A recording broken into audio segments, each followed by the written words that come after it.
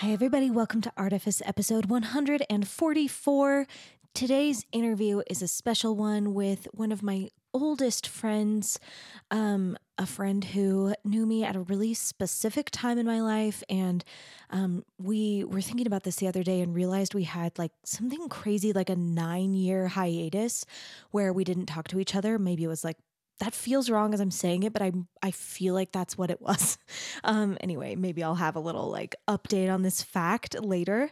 But we have been talking so much in the last couple of years and have been sort of marveling at the fact that despite, many changes that both of us have gone through, that we feel the same kind of soul to soul connection that we felt all those years ago. And it's just like a gift to watch this friend go through her journey of kind of discovering her mediums and figuring out, how she wants to express herself. So I feel like this is a great episode for anyone who feels like there's art like inside them. They feel like they, are an artist, but are still kind of figuring out like exactly what they're doing and what they're making. And Emily, this friend's also named Emily. She's just an incredible example of this. Like, I've hardly ever known anyone in my life who's more obviously an artist. But she's just kind of at the beginning of this process of kind of figuring out how to get these things out of her mind and her body and, into other forms. So I'm really excited about that. I don't have any announcements. It's not that there's not stuff going on. I just don't have anything to announce. If you want to be following along, please join my mailing list. I'm putting a lot of writing there. I don't like to think of it like a newsletter because it really isn't a newsletter. I write essays, about all sorts of artful subjects, and ponderings and reflections. And, I'm really trying to write about the sort of research process that I'm in right now as I'm sort of beginning a new project, after kind of closing some chapters of The Hallowed Wide. So if you want to kind of watch me go through that process of, sort of weaving my way like out of this, as Catherine and I talked about 2 episodes ago, this thicket of ideas and images and different things, and kind of weaving those into like one story and one project. And I'm really excited about it. It feels vulnerable, but it feels right. So yeah, please join me there. And otherwise, I think that's it for now. Okay, let me tell you a little bit more about Emily. Emily Young is an artist proficient in the medium of embracing the here and now. Amen. Her gifts span from guiding mothers through birthing realms to examining consciousness and healing through plant medicine. 20 years ago, the Black and White may have talked about her going to court reporting school for all the wrong reasons, or eating pancakes and playing the piano high in her Mormon church. 10 years ago, she was a few months sober out of her second rehab, starting at the nonprofit she would be with for 8 years before ayahuasca and the plague revolutionized her world. Today, she lives in a blue house with an orange door in Denton, Texas. She pays the mortgage as a doula and educator. Currently, her focuses are in the birth and postpartum arenas, and she is excited to have expansion into other passions in the works. In early 2022, she started her own company, Dancing with Now, a name that perfectly reflects her approach to life and birth, that allows her the freedom to follow her professional flow wherever it leads. It's really true. I remember when Emily texted me and was like, I think I have the name for this new business. And I was like, no, it can never be anything else. Of course, this is what it is. It feels so right and it's so true. And she and I have spent a lot of time talking about the different ideas she has. We talk about some of them in this episode, and I cannot wait to see more and more of them coming to life and being out in the world. So without further ado, please enjoy this conversation with my dear friend Emily Young. Here comes. Great art almost feels like magic. It opens our minds to brand new ideas and teaches us to see ourselves and our world more clearly. Of course, behind all great art, there are artists, and I think that's where the real magic happens. As we go beneath the art itself to explore how artists do what they do, we see glimpses of the sorts of creativity and resilience that lead to the art that moves our world. and maybe we can learn to borrow some of that magic for our own thinking. That's the goal here. And now that we're on the same page, let's dive in. I'm Emily Merrill, and this is Artifice. Okay, Emily, do you have questions before we begin? Do you already have like your questions like laid out? They're in my brain. Okay. Listen, every guest gets their own questions. That's how this works. I'm excited. Do you have questions? No, I think editing was my only Okay. We are going to have a conversation about art and creativity and art identity. I was thinking a little bit last night about how to begin. Okay, hold on. This microphone is really cramping my style. Yeah, it's like going flaccid on you. It is. It's fall. I need to tighten those like little screws. But also it was caught over there. This is better. Yeah, so I was thinking a bit last night about this. And I was thinking like, you and I were talking a couple of nights ago. Emily's been staying with me, for the listener. We were talking a couple of nights ago about like that I've been focusing a lot on friendship in this last year because I went no contact with my dad. Then there was a global pandemic, and so we put friendships a little bit on pause. And I'm like really working on it this year, and have this like kind of like a wonderful blessing of an opportunity of you coming to stay with me. Cool. And you and I have been talking about like art things for like a while now. Like, how long do you think we've been like actively talking about art things? Like At least a couple of years, right? Yeah.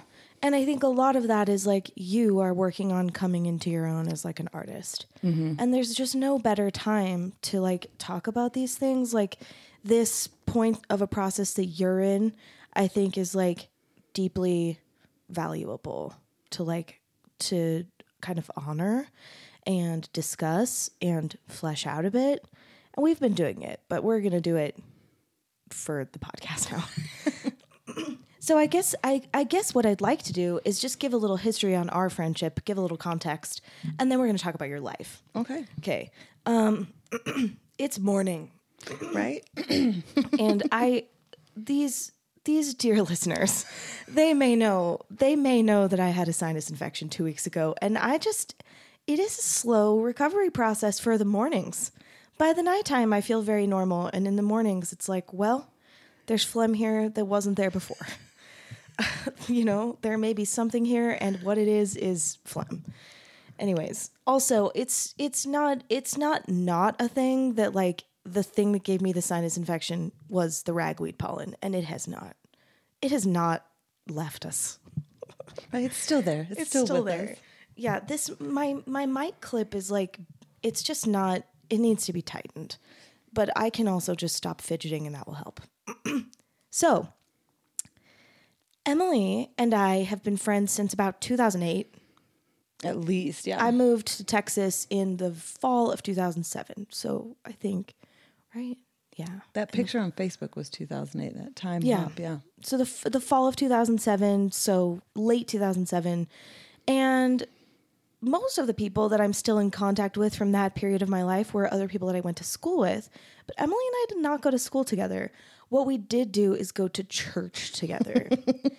And yes. And also but weirdly, we got up to a lot of very PG shenanigans in Denton, Texas. And spent a lot of time together, and have just been staying in contact, and now are both in very different places in our lives. That's enough context, right? I feel like it is. Okay. So on this podcast, we start with the childhood. And that's because I am obsessed with creative development in the context of human development. I find it to be fascinating. So I would love it if you could talk a little bit about how your creativity manifested itself in your childhood. And it doesn't have to be with art projects, just when you think back, when you think about the things that you identify as your creativity now, what were those things doing when you were a child? As a kid, I actually did write. Like, I can remember I was like a young author. Of course you were. See, you don't need to be. I say this to my guests like all the time, but like we don't need to apologize for like the adorably like narcissistic things we did as children, because when you're a child, that's normal, right? Yeah. So what kinds of so how old were you when you were like, I am an author?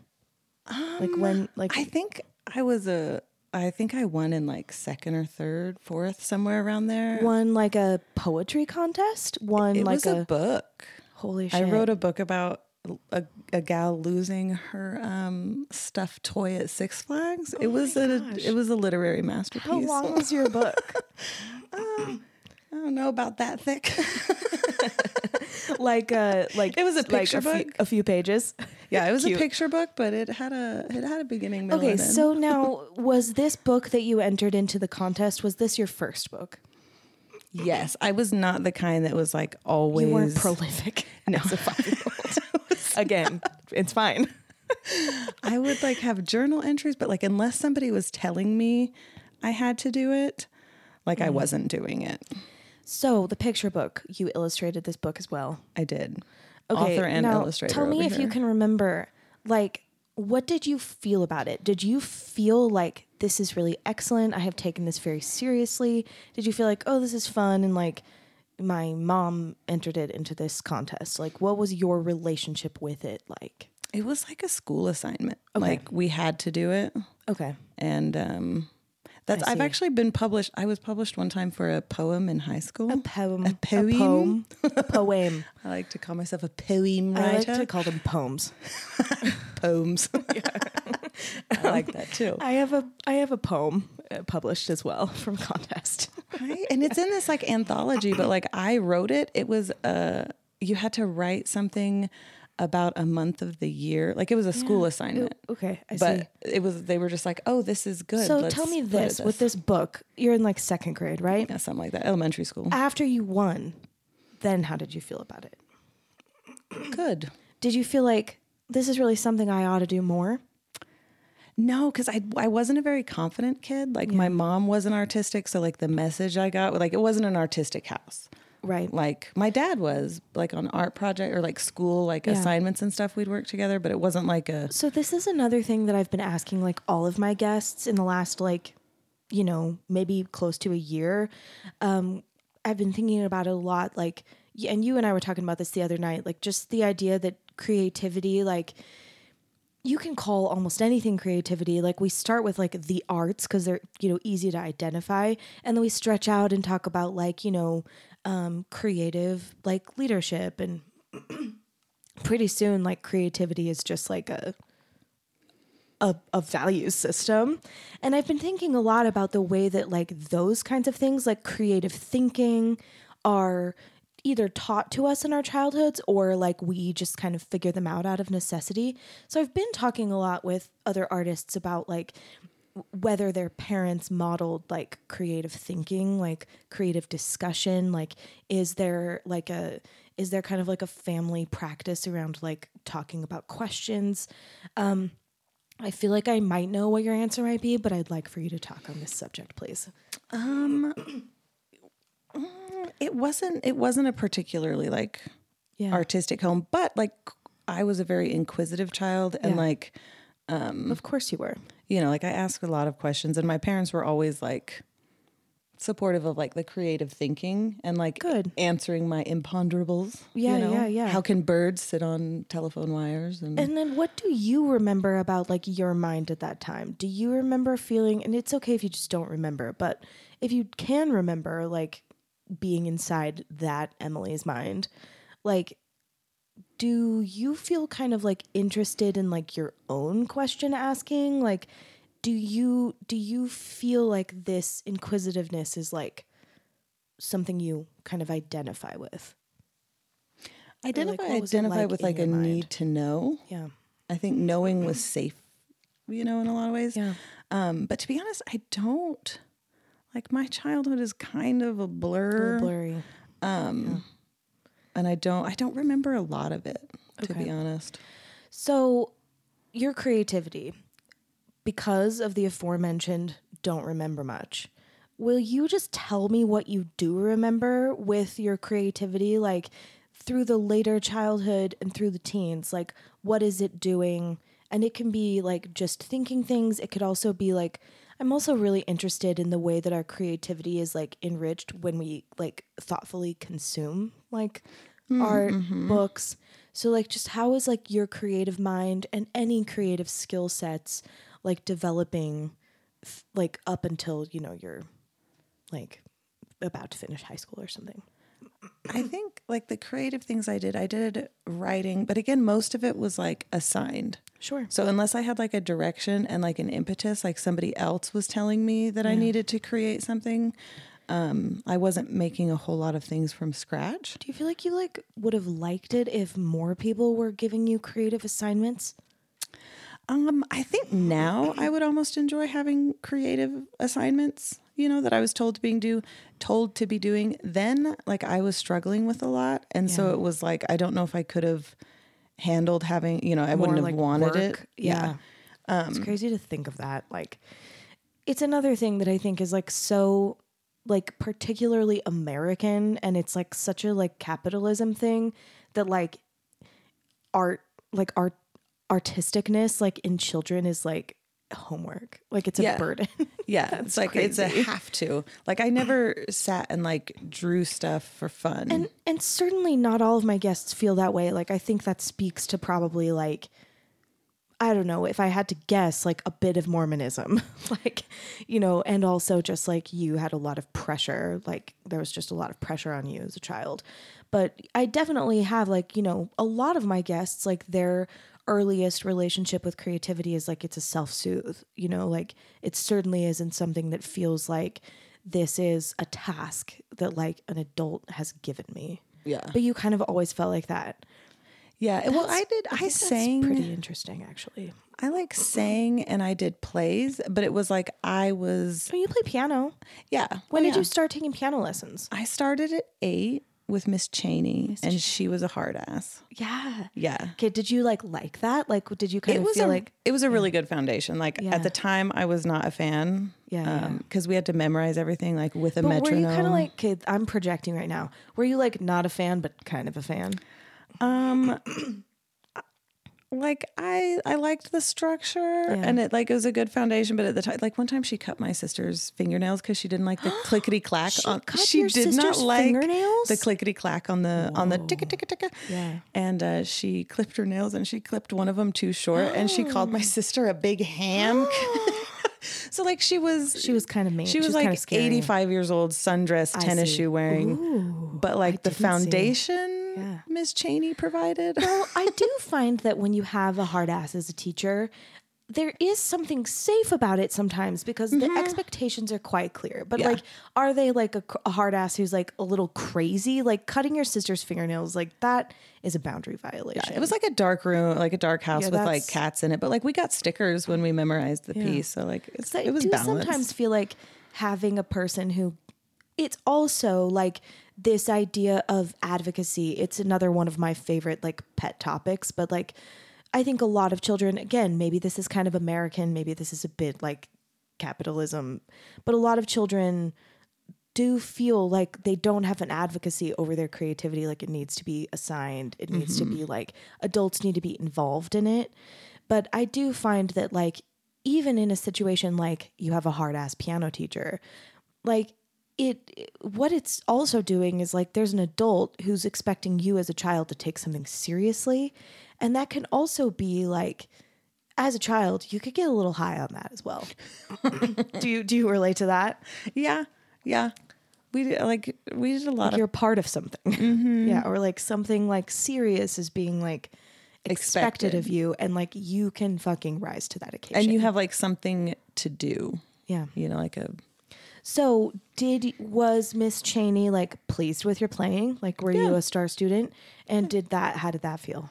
It felt good. I was always low key better than my sister at the piano, which like, to be honest, that felt good too. Of course. Yeah, of course. Like she memorized stuff and could play by ear much better than I could. Yeah. But Sight reading's where it's at, man. yeah, like I read the music, but like my skill. timing, because we moved around a lot. So I went from teacher to teacher. So I had like Miss Cheney, like the hard ass in Texas.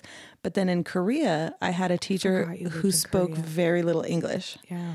And would like look, I can see her looking up legato, but she was saying play it regato. Yeah. And I didn't know what it meant. Right. And so it was like the language barrier Yeah. was a little tricky, but because I had Miss Cheney, like, You kind of had your basics there. yeah. And most of the time I was playing hymns. So the timing was like, Those are hard. I mean, that's hard though. Like for the listener, there is definitely a culture in Mormonism of like many children who maybe aren't interested in music still learn to play the piano. It's definitely like and it happens because like nobody gets paid in Mormonism. Like there aren't paid musicians, like everyone's volunteering their time.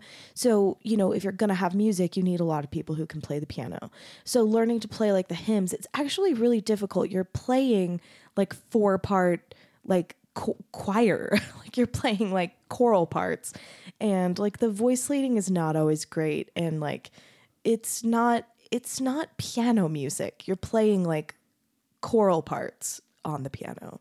yeah. And that's really all I played. Yeah. Like I never, it wasn't very like, I mean, I guess it was expressive sometimes, but then when I left the church, I also feel like I kind of ended up leaving playing the piano. Yeah. Because there was less. That makes perfect sense. And also like, I do find that this is not like a negligible topic of like art being kind of co-opted.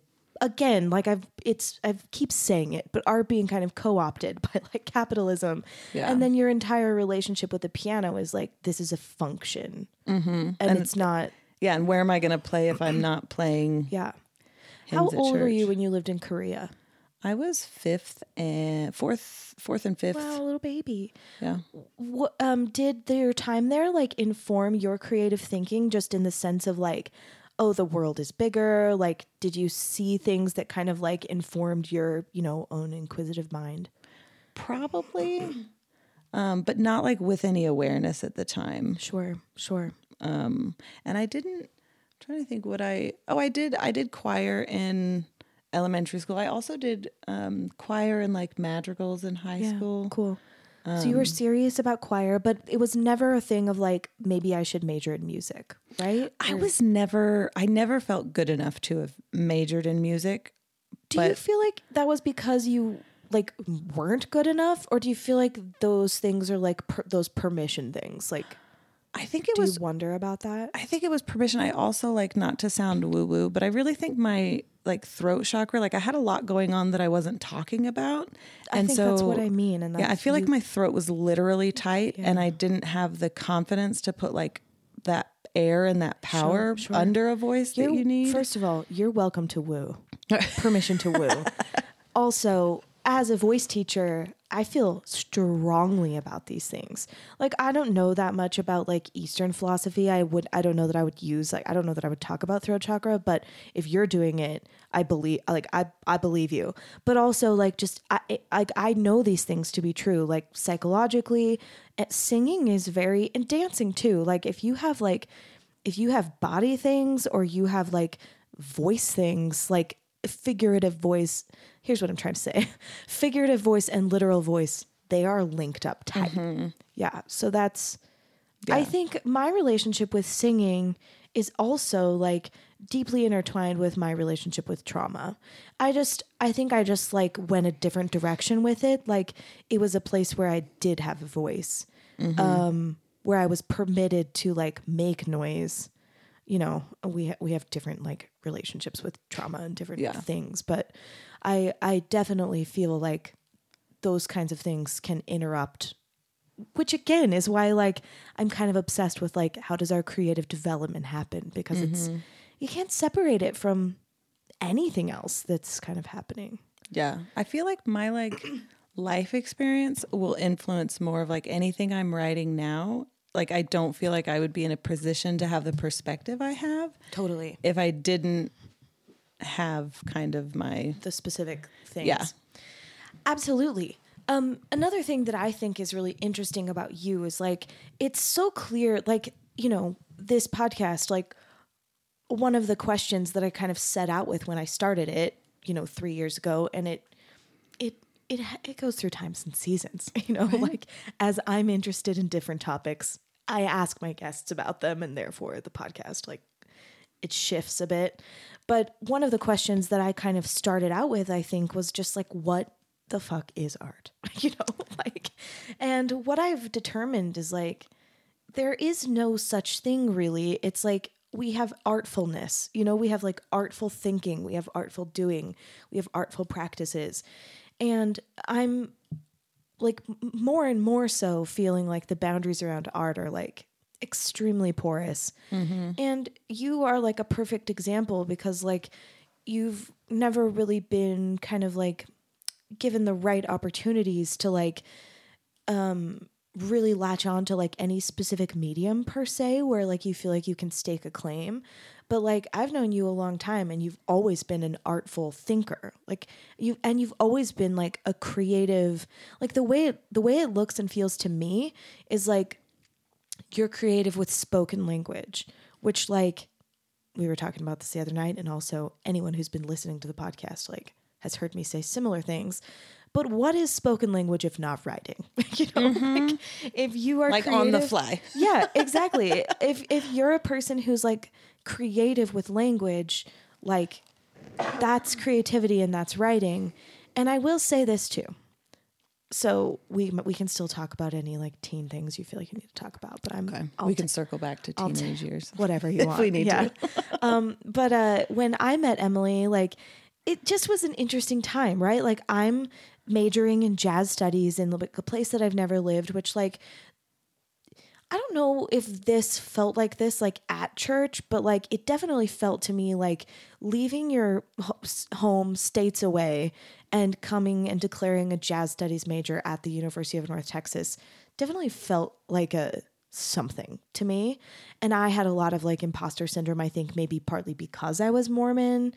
Like I felt a little bit like, am I allowed to declare a major in jazz studies? Like my own kind of like art stuff was like tangled up and frustrated. And then you were dealing with all kinds of things. You can say as much or as little as you want. But at that time we were both dealing with different things, but we both did a lot of teaching at the church. You were teaching Relief Society, which for the listener is like the women's group. And I don't remember if I was teaching Relief Society or like Sunday school or a little bit of both. Yeah. Like maybe I was kind of like a substitute teacher. All I know is we were both frequently teaching.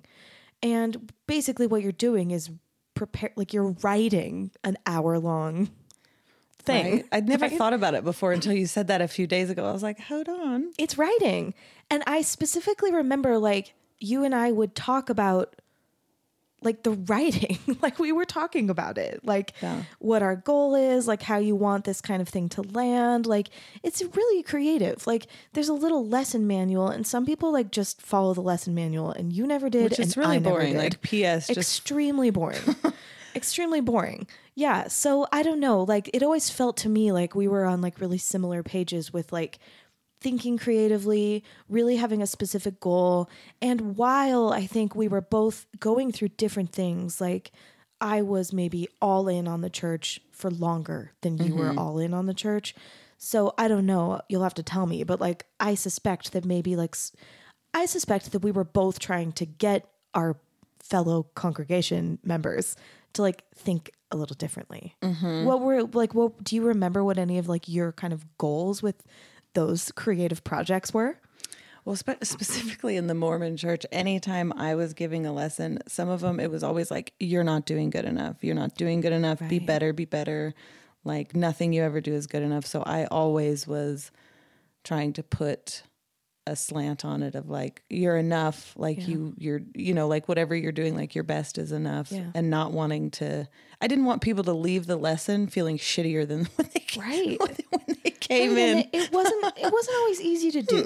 It was not always easy to do. And I feel like I definitely was always I think like, retrospect is tricky, and like who knows what kind of mythology you're like overlaying on your life. But I do think at that time, like I was grappling with a lot of like self-worth problems, and I mean, I was really like in the thick of it in that way and trying to solve a lot of things.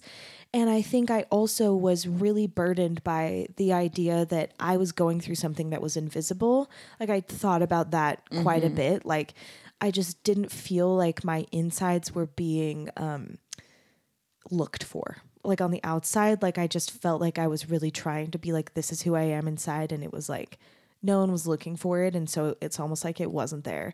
And so I think I was then obsessed with like perspective and paradigm shifting, just like I am today. And maybe wasn't specifically thinking about like, hey, let's leave the lesson feeling like we're enough, but like, let's leave the lesson with some questions. Like, let's see if we can, like, my goal was always like, can we, you know, have the room generally be like, I've never thought about that before. Yeah. Like just thinking, just having a new perspective. But like, this is writing, and it's not just writing. It's like a collaboration with like a room of people, you know, which is like, yeah. Cause then they say stuff and then you know, like you have to direct it. You have to like comment on the things they're saying. You're doing that all in real time. I think it's like, it's kind of performance art, you know, like it's a combination of writing and performance art. Yeah. Right? Like, and that's a lot of labor too. Like you take that seriously, you're like working on it. Anyway, I've been talking so much about like our teaching lessons. What thoughts are you having, if any, on these subjects? It occurred to me when you said like your insides and your outsides, something funny, little tidbit is when I was teaching these lessons in church. That's one writing I was doing. I was also doing erotic writing. Okay, wait, tell me more. So that's the only writing that I actually have like published as an adult. Have we talked about this before and I just forgot? I don't know. Were you writing like fanfic? No, I was writing like, I mean, I don't want to say dirty stories, Emily, but it's a genre. Do you know that one of my guests on like the season that's coming out right now is like a bondage like kink leather worker? Because my like heart is like, oh my God, you just said you wrote erotic fiction. You don't need to worry about that because like one of my pet projects is like really trying to like honor all kinds of art, all kinds of creativity, including and especially sometimes like arts that don't get like brought under our tent of art. Yeah, I definitely have art strongly about it. Would not, because I also photography is something else that I'm interested in now, but I was also interested in then. Yeah. Just different genres. I didn't mean to stop you talking about the erotic art writing that you were doing. No. I wrote two. I just wanted to tell you to. Yeah. Don't worry. Right. This is the correct audience for this. Right. We're not in the church building anymore. That's right. So how did you get started with that? What happened? What was it? I just wanted to see if I could. Like there was this website that had like stories, like an archive of stories that were like submitted by people. And there would be these forums of like, oh, my story is not being approved. Like I got to brainstorm it. And I'll admit I may have been a little bit high. And I was like, I can do this. I got this. And I just wanted to see if it would be like, just find out. And so I submitted it. And the first one I submitted was accepted and published. And so I wrote another one. And so, okay, as a child, you were like, I'm an author. We skipped over this because you also so many times were like, I didn't do anything unless a teacher told me to.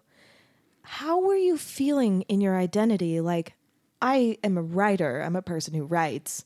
Or am I misunderstanding? Like, how were you feeling that and also feeling like you didn't write anything unless an assignment was given? I think, honestly, like I had the two so separate because in my like Mormon, because like paint you a picture, I was like, I think I was probably like 17, 18, like right around there, like had a lot of trauma. Like sex was not like a sex positive, like Mormonism is not really known for its sex positivity. And so it wasn't like an artistic expression. It was more of like a shameful thing that like nobody knew about. Like my art historically has been very hidden. Like the pictures I was taking I wasn't showing my friends these pictures. Yeah. Okay. But I think this is so interesting. Okay. But wait, pause. Because when you said that thing about like, I'm an author, like you were a child at that point. Was that a thing you were thinking? Like, was that like a secret identity of like, I'm a writer? I've always viewed myself as a writer. Like I've always been good at writing. I just am not very effective yet about deciding what I'm going to write on. And like, especially as a child, if you're thinking like, I'm a writer and you're not writing, talk to me about that. Like, I think this is so interesting. Like, it's a point that I'm very interested in proving. But like, if you have this feeling like I'm a writer, but you're not really writing, what is that feeling coming from? I think it was more of I am good at writing. Okay. But not like I am a writer. It wasn't like, for me, I don't think I viewed it as like a creative thing. How did you it was know like you a were good at it? scholastic Like, skill. what Because my teachers I told see. me I could write a paper. I wrote a paper on Fountainhead, maybe, Ayn Rand. Gonna be honest, don't tell my teacher, but I didn't read the book. That's fine. And I wrote an essay. I'm telling your fucking teacher. Right? You're gonna find him. Him. And he was like, you should submit this to, like the Ayn Rand scholarship thing. And I was like, number one, I'm not going to college. Number two, like this would be mean to like, I had a Russian friend who had like read it and like labored over the paper. And I had just like shit it out. Okay. So it wasn't artistic. When you talk it was about just being good at it, like, what does it mean? Like, because I think I've been obsessed with this lately. Like, what is writing? Like, we were talking about this the other night, and also I've been talking about it on the podcast. But like, is thinking writing? Is planning writing? Like, is talking writing? Like, writing is a weird word. Like, especially in a day and age where like, writers don't really have to know how to spell.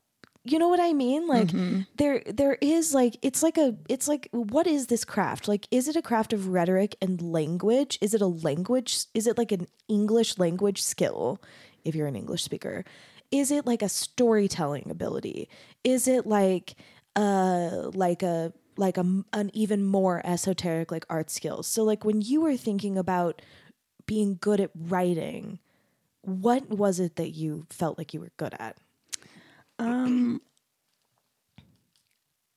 Holding people's attention and like I think it's now I think of it more as like a way to connect. Yeah.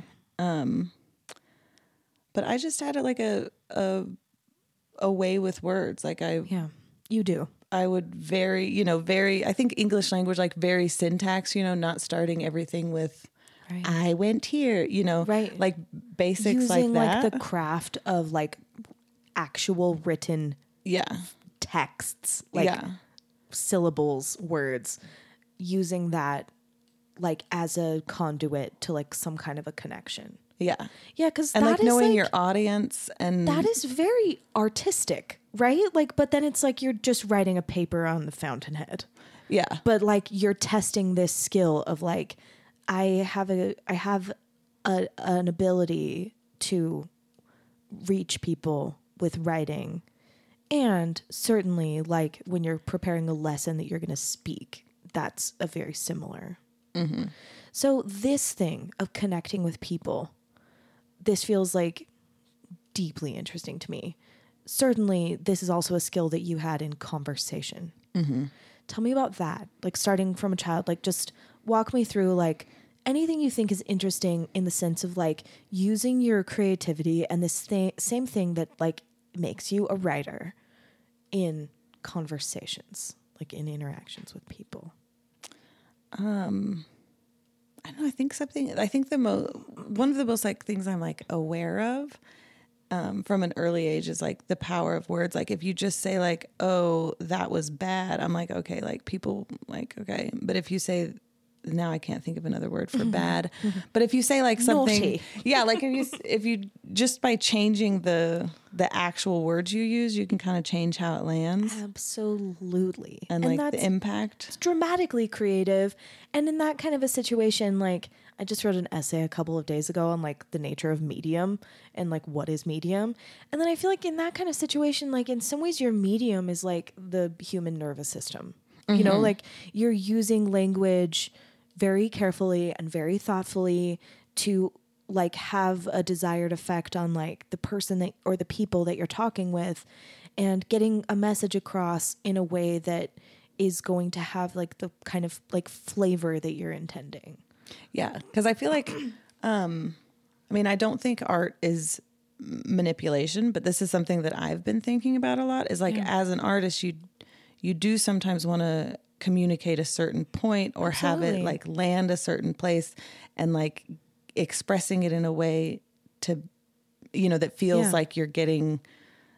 Absolutely. That's not where I you don't think want. that's manipulative. I think it's like, Well, not manipulative, negative. Certainly like it could be. Like certainly someone could use that kind of a skill manipulatively. But yeah, it's like a kindness. It's like it feels like, because I feel like I'm good at this too, which is I feel like one reason why like we connect on like a soul to soul level, even though like in 2008 neither of us had like the capability of being like truly honest with one another. Like it wasn't about the intention, it just wasn't possible. Yeah. But we definitely like had like a comfort level amidst like so much discomfort in our lives. And I think that's because of this. It's like a carefulness with language, and it's not just in one direction, because I mean, I'm like projecting now, but I'm like, you'll have to hit me with like your response to this. But it's not just like you're thinking about language, you're taking like everything you know about the person you're talking to and making decisions. Like it's like a twofold. Please. It's like semantics and like where, and that's something I run across now as a problem, is like knowing the audience. Right. I'm used to more like, I know the classroom, for instance, in the church. Like I knew, right. Oh man, I really struggle with this too. Like with just like marketing my original music. Like I just feel like I don't know who you are out there. And like, I struggle to know how to talk to you because like, I don't know kind of who you are. But what I was going to say is you're a doula now, which is something that you've been talking about doing for such a long time. And you've been doing it like 2 years officially now. Yeah. So in the same way, like, if we say like, in one way, your medium is like the human nervous system, like, and your medium is like people, like beholding another person, like really having like heightened kind of empathy and awareness for that person, and then using language to like give a service to that person, or like to engage that person. And that's very physical, even though like, I mean, it's like a physical skill, even though like, it was never like a physical thing until kind of recently, but it feels like the same skill. Does it? Yeah. I feel like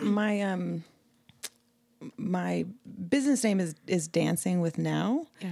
And I feel like, maybe I don't artistically like interpretive dance to like, you're not going to see me doing ballet on a stage. Yeah. But I do feel like it is a skill for me to be able to drop into a situation, like drop into a vibe and like read it. And know, like in the doula situation, like sense what a birthing mother, like the kind of atmosphere I need to create for her, what words are going to speak to her, and like, be able to be present and kind of dance with the current. It's absolutely a dance, right? Like, I mean, and I think it's the appropriate word, again, semantics, because it gives us this connotation of creativity. And sort of flexibility, like agility, there's a beauty in it. Like there's a fluidity and kind of like in a lovely sort of way that really beautifully represents like this skill that you're doing of like putting a room of people at ease in like a very stressful environment. And I'm sure that sometimes you do that with humor, and sometimes you do it with like something that is not at all funny. Right? Yeah, right.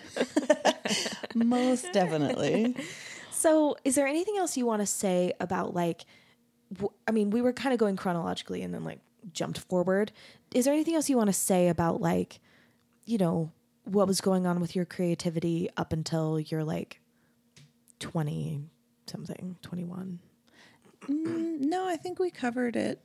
In my 20s, I continued to do like some photography. But again, like my art was nothing that I was willing to share with people. Yeah. Like I have kind of and it's coming up now where I'm like, my relationship to my artistic side and anonymity is very interesting for me to see, where I'm like, why am I, like I'm not used to being tied to what I create. Okay. Tell me more. Get into it. Yeah, it's interesting. I think this is very valuable because, like, I mean, again, the two of us are here, but like there are thirds and fourths and fifths like listening. So we've already talked about this, but like we've been talking on the phone and like texting a lot about like, this idea of like, when do you call it art? Like, what is it? What is the medium? What is the project I'm going to do? And like the advice that I'm always giving you is like, you don't get to decide at the beginning. Like the only way out is through. Like you must just like, and I think partly because I teach and also because I've talked to so many artists, like I feel pretty confident that that's true. Mm-hmm. But I think it's really difficult for people, and no one, like the only reason that you are here in this room is because like you trust me enough to like have this conversation with me, I think. Most definitely. But, yeah. But like it's a gift to me and to the listeners, because like another person would just be like, I'm not going to fucking come on your art podcast. I'm not an artist. But I feel like you absolutely are an artist, and talking in real time about this moment in your artistic journey, which is like, I'm genuinely not sure exactly what my medium is. I'm not sure what it is that I'm making. It's extremely valuable and extremely relatable. So I would love to get into it and have you talk about like what it feels like, what kinds of things you're thinking about, what it feels like to like what you feel stopped by. Like, I think these are like extremely valuable things that like most people would not like feel brave enough to talk about. I think going back to semantics, I got to a point where I was like, okay, well, I get to decide what being an artist means to me. Yeah. And if I am taking pictures, guess what? I get to call myself a photographer. Yeah. Like if I'm writing something, well, by golly, I am now a writer. Amen. And do you always feel like sure about that, or does it waffle? I always feel sure that if I say I am a photographer, I'm a photographer. I don't always say it to people because there's that fear of like, no, you're not. What is it? Can you tell me what is the no, you're not? Like, what do you think is happening? Like, here's what I can do better. What do you think those people are thinking? Like, what are the unspoken projections that you're like aware of? I think that they're thinking what like 15-year-old me is thinking, is that like, you have no business doing that. Like, what are you? But I think that sometimes, so I think like I have been going on this road trip, started in Texas, Santa Fe, Albuquerque, up here to Utah. And I had some time to kill because my friend's flight was delayed. And I bought this camera because I've decided I was a photographer. Yeah. So I bought it. And then Once I was again have decided it. And so I was like, well, I'm going to take pictures. But I think my adult side so often is like, well, I have to wait till I have something perfect to take a picture of. And I have an artistic vision and I know what I'm going to blah, blah, blah, blah. Right. Instead, I was just like, the word biatch was written on the like a brick wall by a Burger King. And I was like, you know what?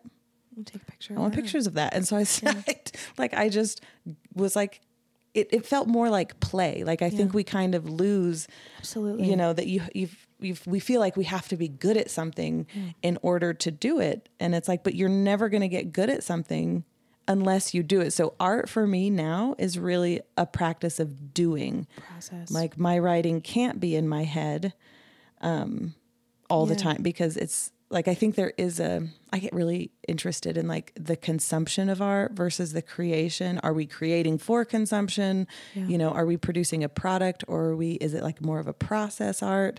Yeah. And right now, what do you think? I think I'm in the playing stage where I'm just like, and I'm at this point where I'm like, I just can throw some of it into the void if I want to. Yeah. Well, I think another thing too, and this is something I have to remind myself, because I also get like, it's perfectionism, and it's like, I do think it is like deeply, it's it's deeply Mormon to me, but like this sense of like, it can't be something small. It has to be like a manifesto. It has to be like this huge, like it has to be a book. It has to be an entire, it can't just be like, lately I've been thinking a lot about like, how are we creative with like a tweet, or like another thing that I think about so much to greater or lesser degrees, depending on who I'm talking to, is like, are my text messages writing? Like finding like creativity, like in the private one-on-one texting conversation with a friend or with a client or with a student. Like, are these creative moments, like I've been really fascinated by like the minutia of like creativity. Anyway. Yeah. Well, when I think like anything that I am creating, which I create text messages, like I think creating is creative. Does that make sense outside my head? Yes, of course. Good. I mean, I talk about this all the time. Like, and we were talking about it the other night. Like, I just think like the act of like doing something is like, it's interesting. I mean, I don't know that it's always something we would call art, but like, I don't really care. It's interesting. Like someone taking an action to make something, to do something that is not kind of in the program, is interesting. It's something. It could be the beginning of something. It could be like just a flash in the pan of something, but it feels like very interesting. Yeah. So I think one of the reasons why you feel like maybe a little confused about like your art identity, and like if that's not the word you would use, like whatever the word is, something about your art identity, I think part of the reason it might feel confusing or something is that like your medium is like not clear. Do you have thoughts about that? Yeah, I mean, I definitely agree. Like right now I've got like I said, I started being a full-time doula, kind of left my like 9-to-5 security and got my LLC, but now I'm kind of splitting, and my Dancing with Now is more an artistic endeavor, and I'm switching to just like Emily the doula, like that's, not mixing the two as much. Does it feel like a combined body of work to you, even though like business wise you've separated them? It feels just like me. Yeah. And it in the doula, but again, it's that anonymity where I'm like, I don't know if I can be as freely expressive. I don't know, man. I feel like Dancing with Now is a doula business. With like, because I'm like, what if they get there and they see my stuff on like psychedelics? But I'm like, but if they've already had me at, they've already chosen me, signed the contract. How I feel. I'm my art. Yeah. Like I'm I'm the same person behind Dancing with Now as I am behind the doula. It's just this like branding. Yeah, it's this almost like worrying you're about controlling. crashing. It's almost like controlling has like a negative connotation. I don't mean it that way. It's almost like you're controlling the entry point. Like they're gonna end up in the same place. Yes. But you're like, you can take this. It's like a little bit of a choose your own adventure or something. Yes. Find me through the agency or like just Emily the doula. But when you pay me, you're going to pay me to a Dancing with Now account. Ethos, so you're going to be introduced to it, and you can decide. Yeah. If you want to. You're just setting up a different entrance to the park. You know? Like you can enter through the east or through the west. Mm-hmm. But a lot of my I feel like that too. I think about those kinds of things also. Yeah, it's like different entry points to like the same, like what is going to be like the which tunnel do you choose like into this world? Well, what I was thinking too is like you're a writer, but what are you writing? Like you're writing blog posts. You're also writing like your writing is also like fractured. Like you're writing in many ways, and that's difficult to go like, but what am I writing? Like even if we're like, hey, your medium is writing, it's like, am I writing a blog? Am I writing a book? Am I writing like what are like Do you feel like maybe talking about any of the other, like, we feel like we've talked about so many like writing projects in the last few days. Are they secrets? No, they're not. But I mean, I think the list, they're I think no it's more very secret to you interesting. than they are a secret to me. Oh, I love that. I love it. You never know what you're in the middle of, right? Can you remember like some of these things? Like I can't think of any right now, but I feel like there have been like at least 6 different like little writing projects that we've talked about, like book ideas that may be also are just like project ideas. Like what are some of the things? Like no one's going to steal them. I have a lot of things that are like on a burner or that I'm like, I should flesh that out. Yeah. And then I get caught up. I don't know if it's image management or worry about where it's going to land. Of course. Or like also exposing, because I realized that like growing up, like we were talking about high school and all that, like I very much was who I thought whoever I was with needed me to be or wanted me to be, because that was a safety thing. Like I needed to read And you. that's also a skill set. And it's turned Then into a you're skill set. doing Like it that's now. how I'm really good at being a doula, is like I know what you need And it's also why I'm a good teacher. Like, Yeah. I also feel like, is this maladaptive? Like, it's a very fine line. Like, these were maybe like coping mechanisms at one point in my life, and now it's like a really valuable skill set. Yeah. And keeping boundaries on those skill sets is tricky. But no, okay, back to the writing though. Like, I feel it. Like, you don't know what they are. They're in competition with each other. You were saying something about exposure. Please continue. like I have things that like growing up in the church, there were a lot of like analogies and like parables and stuff. And I think in analogies all the time. And so I'm like, oh, I could flesh some of those out. I also with like birthing is also very closely related to sex. Like you can't, I mean, now with science, you can't have the other, but like having, talking about the similarities there and like, I feel honestly, if I were to write something now, it would be kind of a self-help variety. Or one of the things you might write. Yeah. 'Cause again, you've told me several ideas and some of them are comedy. Right. But it all feels overwhelming. Like, okay, I'm going to paint a picture. Hang in there with me. I'm ready. If you have like a parking lot where there are like some buildings around, so the wind kind of comes in like a weird way, and there's like leaves and probably trash, and and the wind sometimes like kicks them up and they get like a little bit of like into the air, but then they fall back down. Yeah. And it like you have to get like a perfect thing to get that like whirlwind where they actually go up. Yeah. And I sometimes feel like I have all of these little ideas. Yeah. And I don't have a teacher or a direction or like somebody hovering over me to kind of kick it up into an actual like cyclone. I'll submit to you also beautiful. That was a beautiful analogy. And also like, I feel it. I see it. I know, like we've been, I know this about you. Right. It gets off the ground and then it just kind of. Yeah.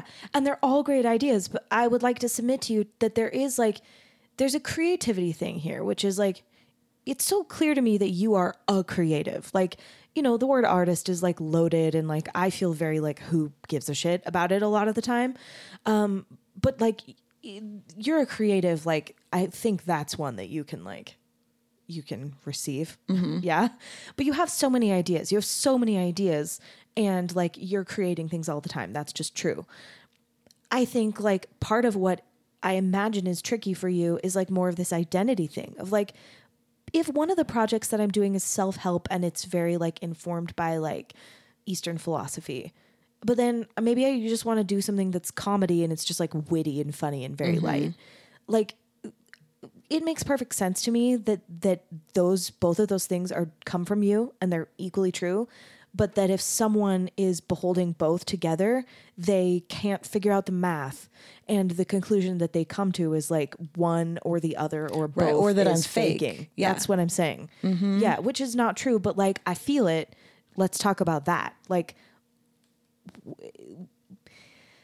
I guess I feel like, and I've been writing about this and talking about this nonstop, identity is complicated. It really is. And it shifts. What the labels I put on myself now are not like the labels in the way I would identify 10 years ago.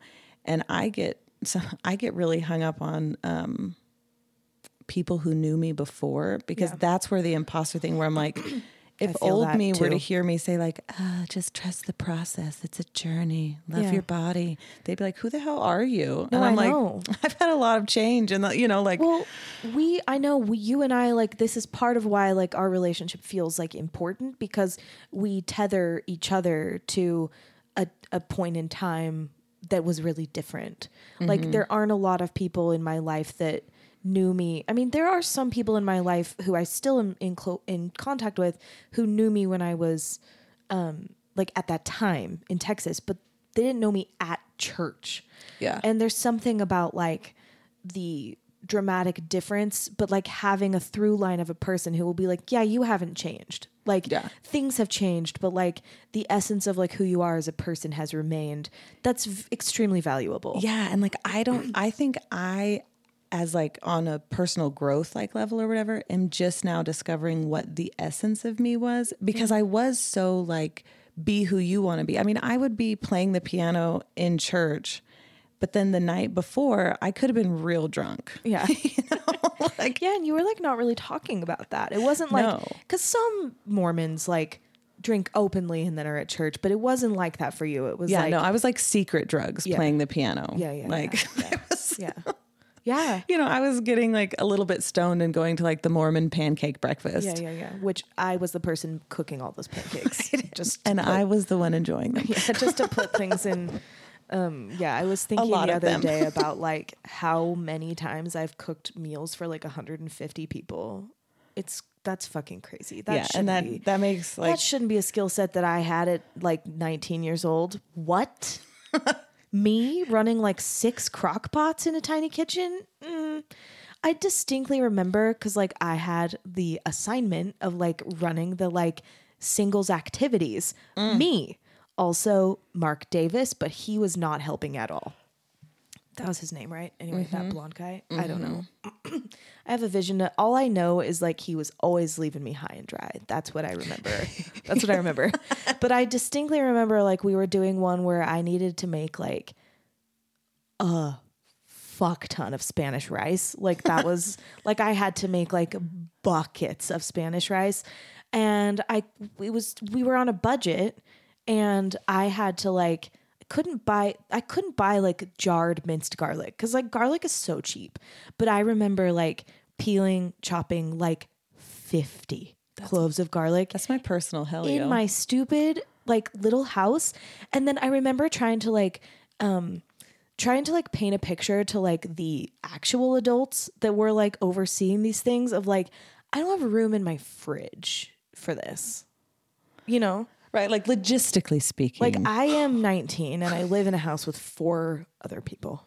right? And like I can figure out the labor and the time, but like I'm gonna need access to like, people Yeah. who are like real adults maybe like wouldn't understand. Like I live in a house that has like a small fridge and there's 4 of yeah, us. that I live get a here. shelf. Yeah, I have 1 shelf. Yeah, I have And no like room for 50 6 cloves pounds of garlic of can't. Yeah. Yeah. Anyway, that was a diversion. I was making pancakes. I'd been there since like 6 a.m. Anyway. And I arrived stoned in a footy pajama set. Yes, And, you did. I think there are thoroughly- photos. Oh, there There are photos of But that. see, people didn't know I was stoned, Yeah. which is nice. So I just Yeah. got to enjoy my pancakes in peace. Through line identity. So Essence, here's something yes. I'm curious about. If you're thinking about, something you're writing, because you also have talked about like doing a podcast about psychedelics maybe, or about like, I don't know, something about that. I'm being like a little bit vague on purpose because like I don't want to like out your project, but like possibly a podcast, which may I just tell the listener, because it's like, this is a valuable anecdote, I think. Emily texted me once. I was running a million errands. I'm like driving around. I'm like doing the kind of thing where you're like texting at a stoplight, or maybe like in the parking lot, like right before you go inside, and then like back in the parking lot again before you like drive your car. We were having a conversation that was ongoing, but it was very like, I was a little scattery. And Emily had texted me like this idea about this podcast and was like, hey, I have an idea for a podcast. But I read it as like, I've started a podcast. And I was like, hell yeah. And I like right then and there, like in the parking lot of like what Target or something, was like, there's internet here. I'm going to download it. I'm in my car. I'm listening now. I like go into my podcast app. I type in like, you know, the title. Nothing comes up. I'm like, I can't find it. I go back into my text thread to text Emily, like, I can't find it. Send me a link. Then realize this is just an idea she's had. And I felt robbed. Like I was upset about it.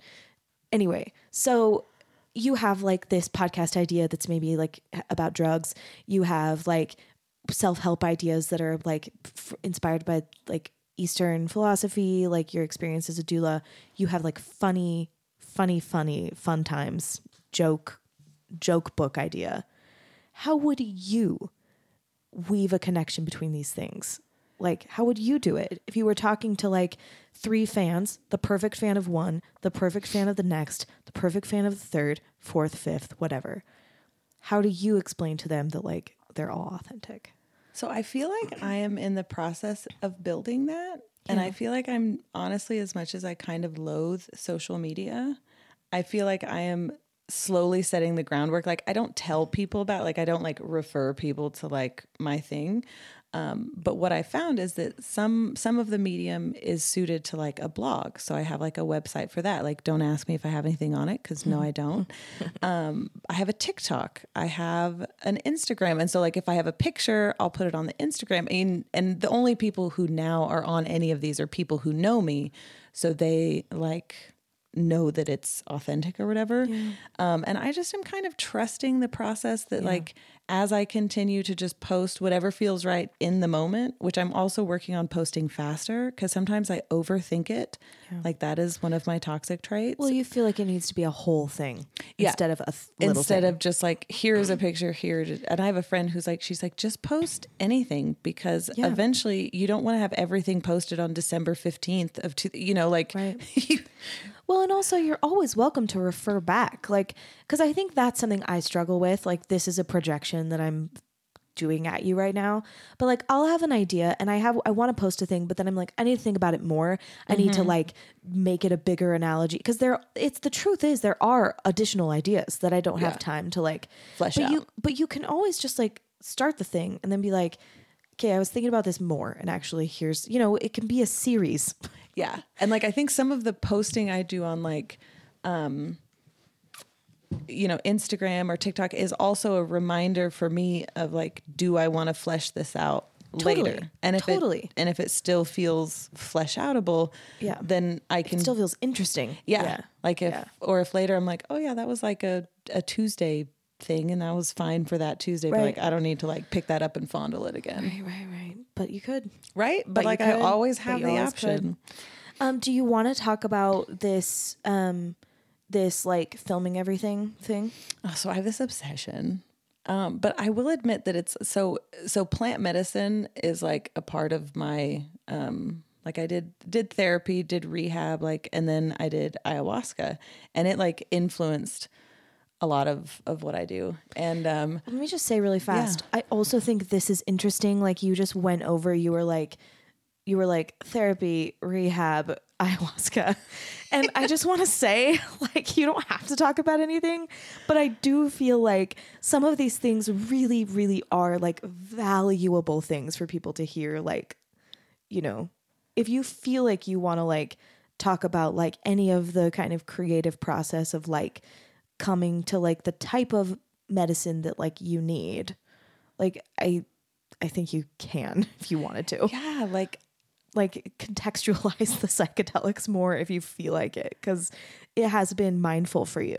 They have been life changing. It feels like the, ayahuasca replaced years of therapy and also healed, like I was having like physical issues, and it also, it's become more of like I feel like my psychedelic journey, because ayahuasca, psilocybin,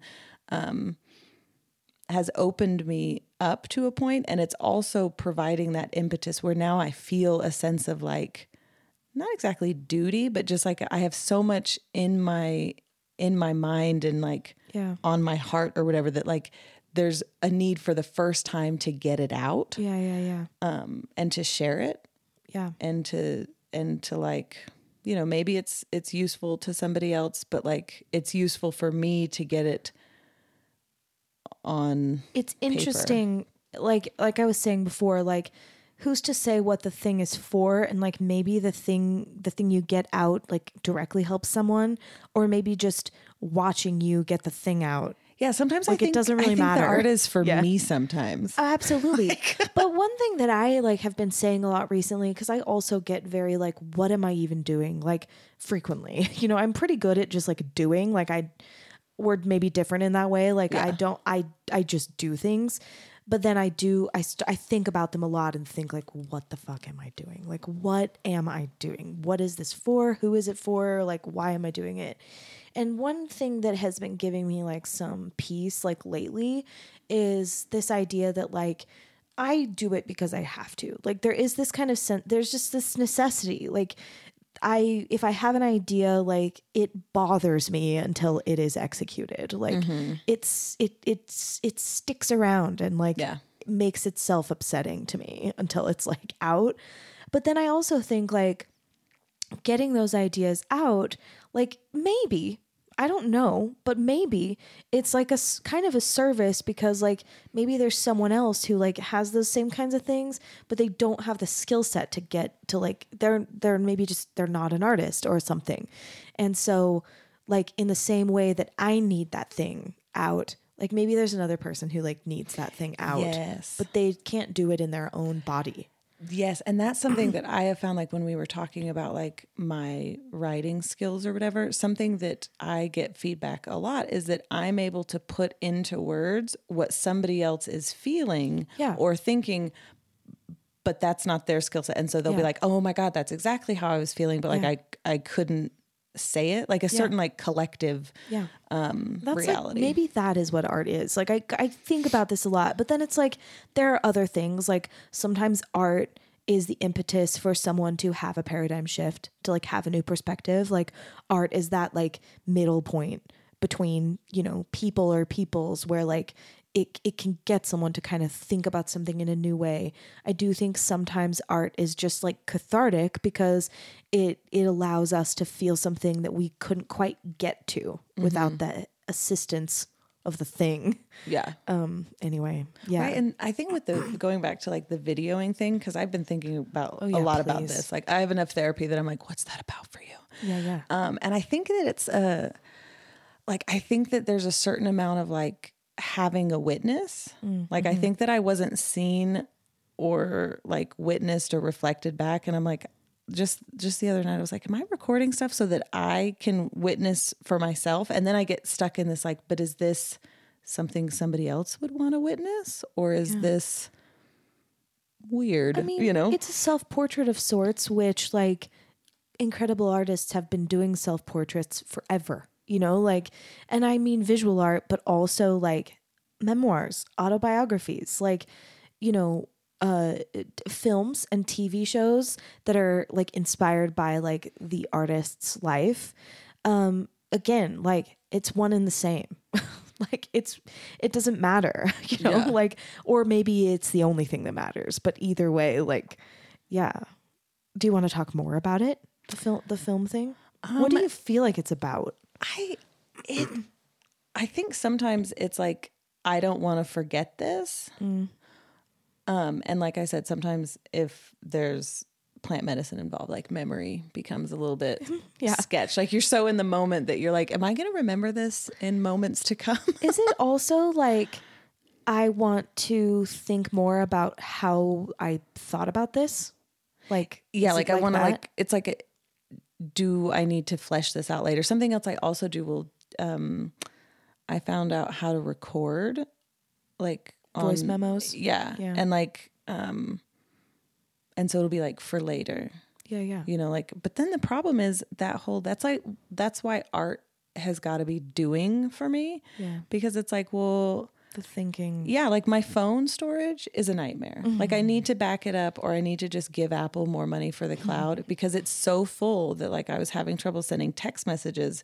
And I realized that's kind of how I am on the inside. Like I'm so full of stuff. I'm so full of data points. I'm so full of ideas and little sound bites and da da da da da. Yes. But if I never get them out of me or out of my phone, then they really do literally, like, sometimes I feel like I have so much going on in my head that it becomes untenable. Yeah. And it's I feel that hard way to do too, other which stuff. is why I do so many things, because I get feeling like too jumbly. And then Yeah. it's like some of this has to get out of my person because it's taking up too much bandwidth, like too much Yes. space.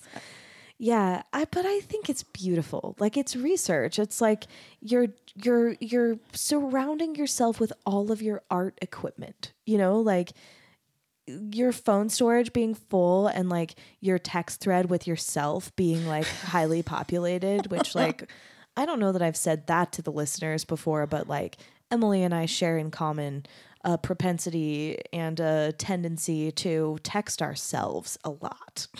Yeah, like part of what I think what I would love to do is go to like some cabin somewhere, like with solitude and nature, and like literally just go through my phone and like see these things that I'll take a screenshot of something because I was like, I could write about that, and actually do it. Let me hit you with something here. But I'm like, I can't do an artist retreat because I'm not an art. You know what I mean? And then I'm like, You're doing no. an artist retreat right now. You're on one. Boom clap. You're on one. What was I going to say? Okay, my to-do list. You've seen it. It's upstairs. Yeah. There is a typed bullet on my to-do list that says go through screenshots, because this is the same. The difference between us maybe, and I think you're right there. Like, you can I'm be on the there. precipice. Is like, it's typed on my list in my like art section, and I'm going to do it because I do the same thing. I take screenshots of things that I think like, I got to think about this later. Yeah. When I have the bandwidth. Yeah, and I'm trying to develop. I'm reading The Artist's Way at your recommended it. recommendation, because I want to develop more of like a daily practice, because the idea of going through my screenshots when I have a completely full, you know, it's just so much more daunting that if I were to view myself, because again, like I have the LLC, like the government has legitimized me, but I am working to legitimize myself. Yeah. And I think that getting into like a daily thing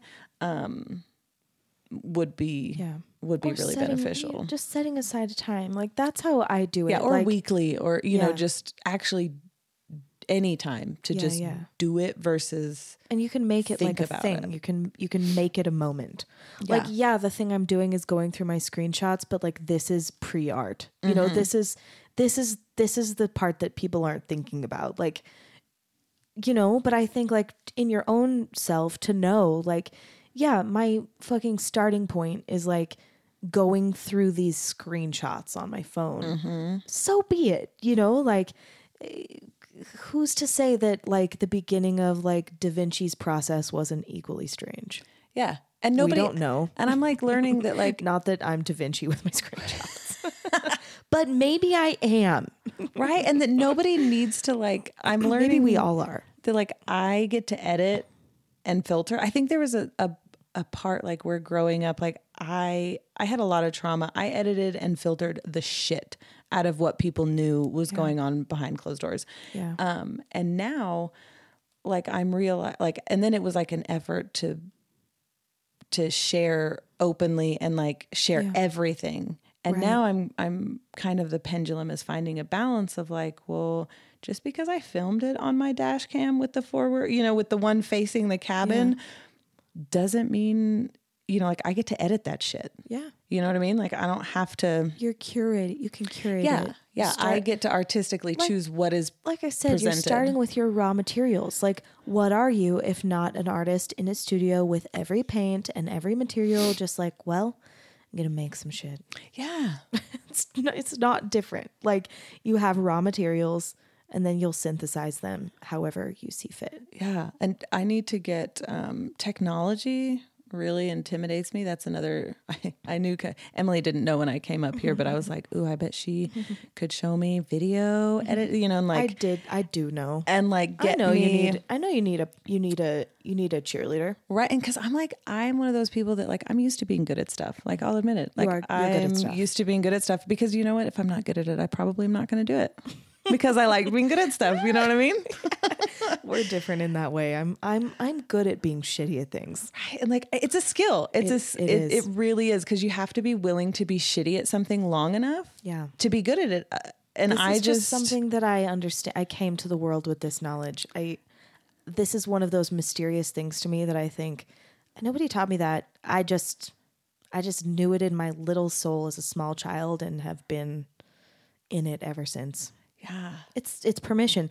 That's why permission and like ownership is one of my favorite topics, because it feels extremely mysterious to me. Yes. And I think I am at the like, I can feel a lot of like shifts happening, and I feel like I'm just like this close to fully accepting my wholeness, that like I can be the person who used to be a Mormon, who used to struggle with addiction. And I can also be the person who did ayahuasca. Integration. Yeah. Like and a question I ask myself is like, on whose authority? Like who am I looking for permission from? Like, I'm a grown ass woman. And I don't not need permission. only that, but you have permission to change your mind at any time. Yeah. You have permission to start something and be like, this is what I'm doing now. And then a couple years later be like, I'm going to shift it a little bit, because you never know what you're in the middle of. Right. And like I this is something Emily and I have been talking about a lot. You just don't know what you're in the middle of. You don't know what you're making. Even when you think something's done, you don't know what you're making. You don't know what your body of work will be. Mm-hmm. Every time you make something new, everything you've made in the past is recontextualized. Yeah. Do you want to talk about uncertainty? Feels like that's a topic you're into lately. Yeah, I'm working on embracing the uncertainty. What does it mean to you? To embrace the uncertainty. What does uncertainty mean? Why is it a virtue? Why is it interesting? I think that I used to be afraid of uncertainty. Like, uncertainty was, or not knowing was dangerous. Yeah. And now it's kind of exciting, you know? Best. Can I tell you something? Yeah, always. Okay. I have talked about this a little bit with Andrew, but it's just like it's occurring to me in this moment that it could be something interesting to share. Mormonism continues to be a thing. And I'll say too, like, you know, I try to be careful about this because a lot of my guests are LDS still, because I live here. And a lot of like my students are LDS, like a lot of artists that I work with are LDS.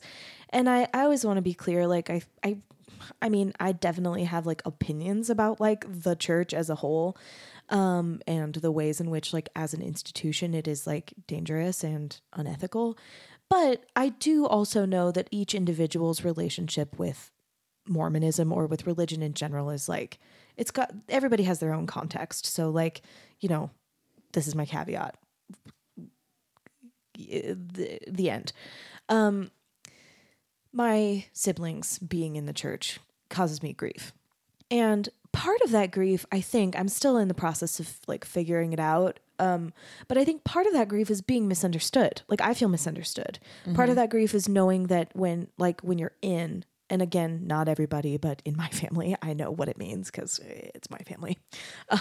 When you're in, like, I know what the thoughts are of like someone who's out. Like, I know what that math is. I know what that looks like. And one of my favorite questions to ask, and I ask it of currently religious people, currently LDS people pretty frequently, is like, when someone leaves, what is it that you think has happened? Like, when someone leaves the church? When someone leaves the church, especially someone who like, by all measures had been like deeply invested in it. Like, I'm not asking you this. You know the answer. But when someone leaves, like, what is it that like the people who are still in, like, what do you think has happened? And my brother he's in medical school. He's really smart. He gave me this answer that's like, well, it means your values have changed. And I'm haunted by this. I think about it so much. And I do think about, like, I've been talking about this with some of my guests too, of like morality as kind of like a creative endeavor, like your value systems, like your own kind of individual morality or like values as like an artistic endeavor. And when I think about like this through line that we were talking about before, like, there's kind of like a couple of core things. I think one is curiosity, which is just creativity by another name, you know? I think I've always been curious and I've always been creative. I think one is like integrity. And, you know, we give ourselves a pass when we're like dishonest because we don't know what the fuck is going on. That's different. But like having like a core of like, you know, a core of integrity, a core of like, I'm doing my best to like do something, you know, the word right is too binary, but yeah. And also faith. Like I feel like faith and like optimism, uncertainty has been a constant for me and something that I've always been comfortable with. And I feel like maybe like, I don't know, this idea of uncertainty just like is faith. That's what I wanted to say. Yeah. It's interesting. Like when you said that your values change, I would have said it's what I value. Yeah. Like what I give value to, not, you know, like because I no feel longer like my values haven't changed. Yeah, like what the values that were the things that made me like such a dedicated Mormon, those things haven't changed. They're faith, curiosity, and integrity. Yeah, but that's what the things are. I ceased to see the value in going to church, in towing the line. Like I still valued, you know, but the church no longer aligned with what I valued. That's the thing that I say. Like what I realized is like my values like aren't well suited in this organization. Yeah. But my values are the same. Like it's very fluid. Like or not fluid. It feels very what's the word? Like fluid implies a change, but I mean like constant. Like it has been a fluid, like, what am I trying to say? You get it. I do. I do get it. Anyway, yeah, I think uncertainty like is faith, which is just something I've been thinking about lately. Yeah, and they feel so different, but they're kind of the same, right? And I think it's something I've been kind of. It's been stuck in my craw. Right? And semantics wise, like I think that I've been working on the same thing, except I've been using the word trust. Yeah. Because I have like weird attachments. I think optimism is also another word. Like hope. Yeah. Like what is faith if not hope? What is uncertain? Like being comfortable with uncertainty is optimistic. Like, or it's radical acceptance, which is like also optimistic. You know, I feel like all those things are like, they're different words with different connotations, but they all kind of describe the same value. Yeah. Which I think is cool. Yeah. Preach. What are you going to do next?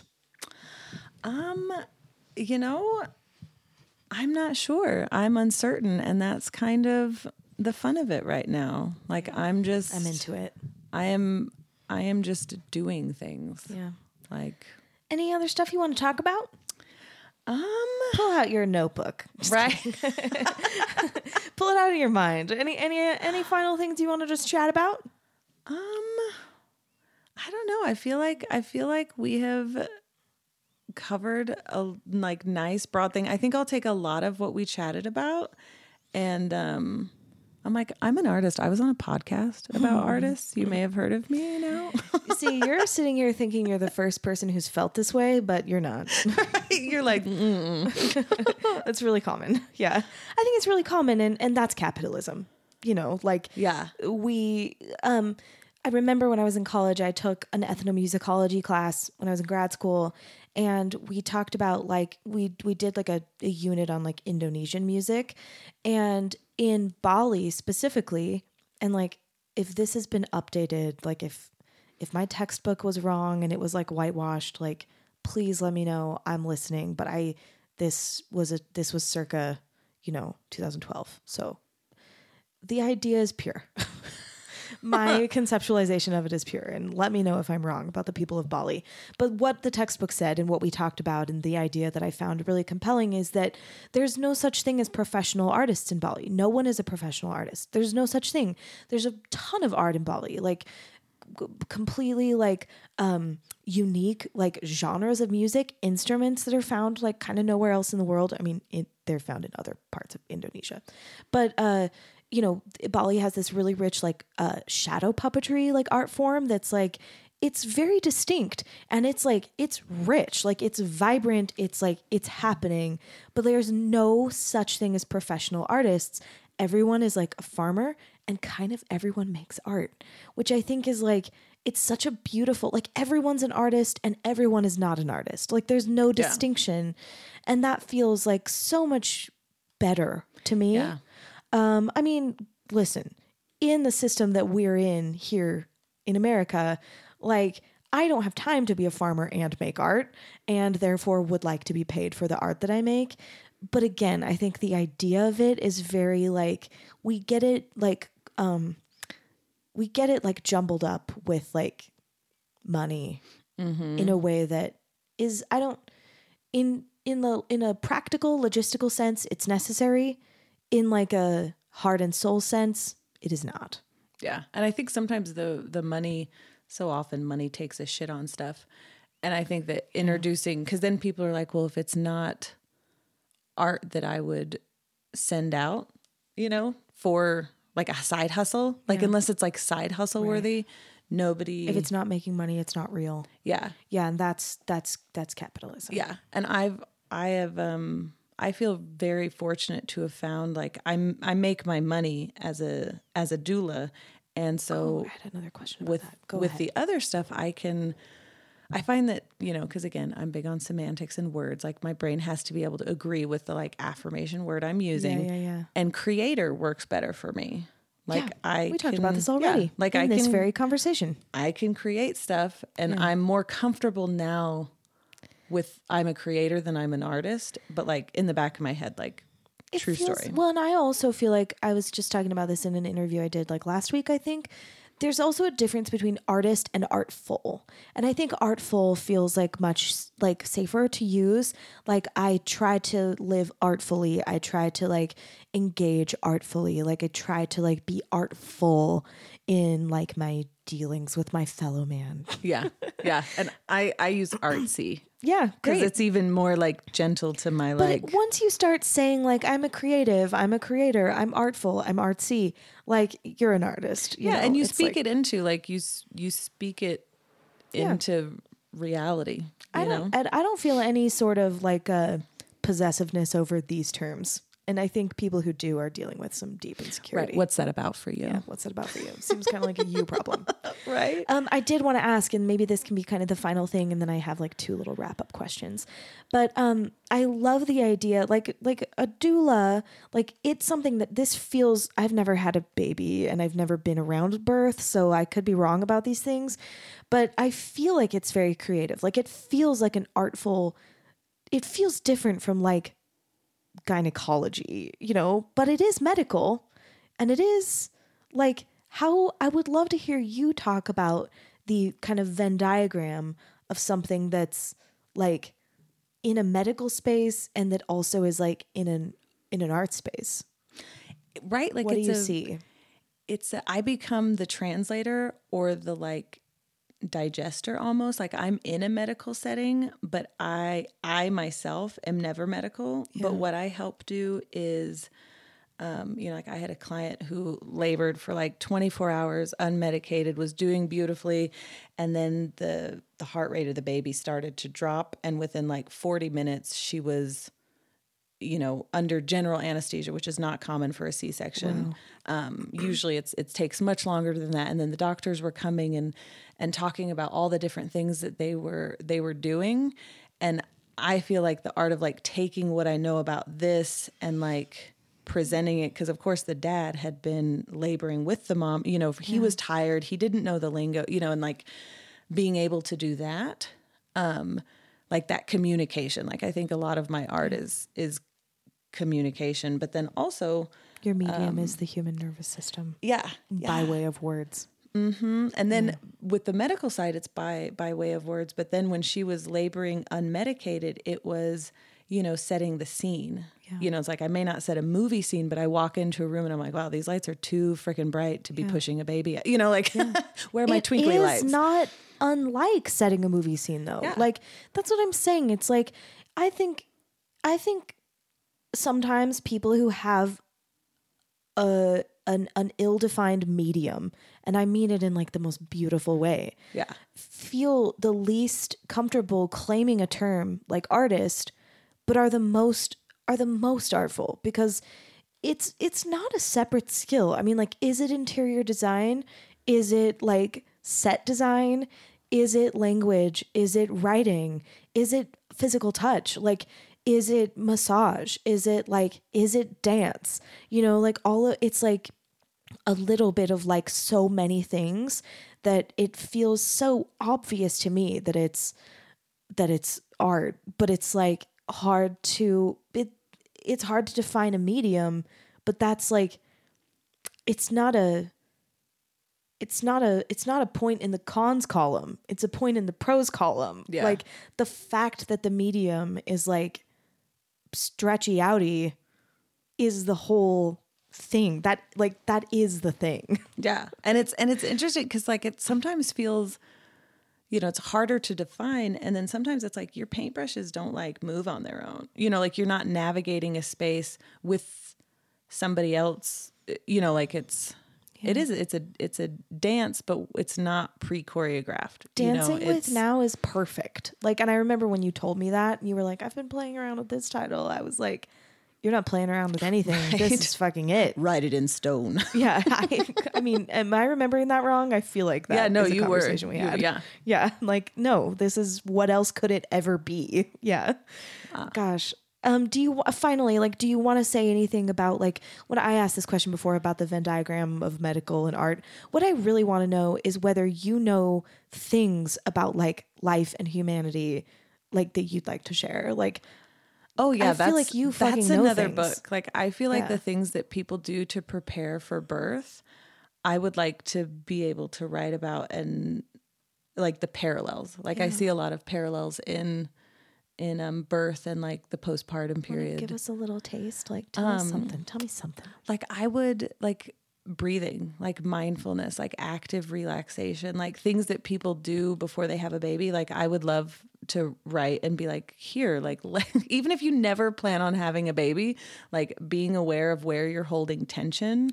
You know, if you watch a woman have a baby, they hold tension during contractions, the same places that I see just people being tense when they're talking. Like I tell my clients, butt cheek check. Yeah. You know, watch a scary movie and notice where your butt cheeks are. Yeah. And if they're tight, My like butt cheeks are actively tight all the time. actively relax them. I have friends who flex their foot up, shoulders to the ears, jaws. Yeah. You know, and like flowing with what comes, like the postpartum period, a lot of changes, and like being gentle with yourself, and you know, there's no right answer. Like when you're having a baby, there's no right way to have a baby. Just like there's no right way to live. Like right and wrong, on whose authority? Okay, I got a weird question. Never a weird question. You I'm used open. to work with animals, like you have worked with animals too, and now you work with people in this like very intimate setting. Like, do you feel like there's something like different about humans? Like, what are your thoughts about humans as an animal? It's something that I also have been like thinking about a lot lately. Yeah, no, that's really interesting, because I read a book that was about women, where a zoologist observed women like they would observe anything else. And I think honestly, like animals are like in the moment and very authentic in their response. And They're in the now, but they're not dancing. no, It's no, not creative. Yeah. Is that No, what it is? They're just like, you know, I mean, like a dog isn't sitting there thinking, oh God, I have a vet appointment tomorrow. How am I going to be at that? What am I going to say to the vet? What are we going to talk about? You know, like, and the dog is also not like, oh God, last time I went to the vet and you know. Bear does start panting in the car as soon as I get off of that exit. Right. He He's like in that moment. He's and like, now I know. Also the exit that like El Pollo Loco is at. And like occasionally I'm not going to the vet. I'm just like going to, you know, and then I'm like, Bear, it's not. You're really smart, but we're not going. We're getting chicken. Don't sweat it, bro. Yeah. Humans are just complex, like beautifully complex. Like one of the parts of Dancing with Now is I was doing ayahuasca, And there were people that would be like on their mat. Some of them were in like tears. Some of them were like laughing hysterically. There was rolling around. Like I'm walking around like doing what I'm doing. And there was just this sense of like everybody is dancing. Like everybody has their own bullshit, like their own history, circumstances, feelings, opinions. And they're like kind of dancing in that whirlwind. And then I'm dancing in my own. And then like we come together and it's just what it is right now. Yeah. But being open to like that changes, because the bullshit I'm dancing with now and like what I'm growing with now is very different from what I was working on or like the space I was in 10 or 15 years ago. And just meeting people wherever they're at, including myself. Yeah. I love it. Is Art. what it's all about, right? Ugh, yes. Amen. Preach. That's it. Okay. At the end, I ask everybody, what's your dream collaboration? It can be anything. You can push this word to like whatever boundaries you want it to be in. Like in this moment, my dream that I would like to force myself to do is a glow up on TikTok. Okay. What about a collaboration? Like I would like somebody else, because I can't glow myself up. Oh, I see. So I would like somebody else to dress me Yeah. and like do my makeup and like figure out how to do, because like I'm so technologically resistant. Yeah. I also don't even know like the thing. So my collaborative dreams right now are fairly simple. I like it. Yeah. But it's this year has been like doing stuff that, you know, the growth lies in the stuff that like makes me uncomfortable. Yeah. Like I was a little bit nervous to come on here, but it was like it still felt right. Yeah. But it's like I can be nervous and still do things. Say yes to the dress. Right. Say yes to the podcast. And I think a glow up would help Yeah. with what I'm working on, with how I see myself versus Yeah. how other people see me. Because honestly, I think the before is Yeah. how I picture myself, and the after would be. But I'm like, I don't even know. Yeah. I love the idea also that you're collaborating with birthing mothers and then infants. I know. Like and like infants are your collaborators too, which is just like something. and they are just they are like in the moment to the back. They're just bundles of love. Yeah, you love babies and God. you love dogs. And they're It's so pure. grounding. I love it. Like, I love it. Definitely. Is a baby different from a dog? Not a whole lot. They're both mass survivors. More potential. Yeah, sure. More potential in a baby. You know that big head is full of stuff. Right, but that the love and the presentness in the moment and like the needs of like right now, very similar. Yeah. Okay, tell people where to find your work. Give me all your handles Oh, see, this is and the website. It is, well, the website you'll Listen, find is Old this Dancing isn't- Shoes. This isn't going to be out until like April. Okay, so I February. have time You to have a little actually time. have stuff on there by the time it comes out. So it's dancingwithnow.com. Okay. And then that's also my Instagram, Instagram, TikTok. I just pulled the trigger and also got a Facebook Yeah. with Dancing with Now. And then what's the doula? Is it Emily the doula? It right now is Facebook Emily the Doula. And for the listeners, she travels. You don't got to be in Texas, right? It would be kind of expensive for me to travel, but I do travel. You do. Well, I know you're in Florida sometimes. Yeah, and my like postpartumly travel. And I would love to have like a tiny house on wheels and be able to like Bro. legit travel. But you do travel. You do. Yeah. Yeah. Yeah. Okay. Okay. Emily, thanks so much for being Thank here with me you. on this This has podcast. been awesome. I love you. I think love you're you the best. too. You same right back at you. Thanks for listening to Artifice. Our theme song is As You Are from my album Masks, with artwork and merch designs by Sarah Keel. If you'd like to recommend a professional artist for an interview on the podcast, you can reach me through my website, emilymerrillmusic.com. That's EMILYMERRELL music.com. And don't forget to rate, review, and subscribe. Thanks again. Have a great week.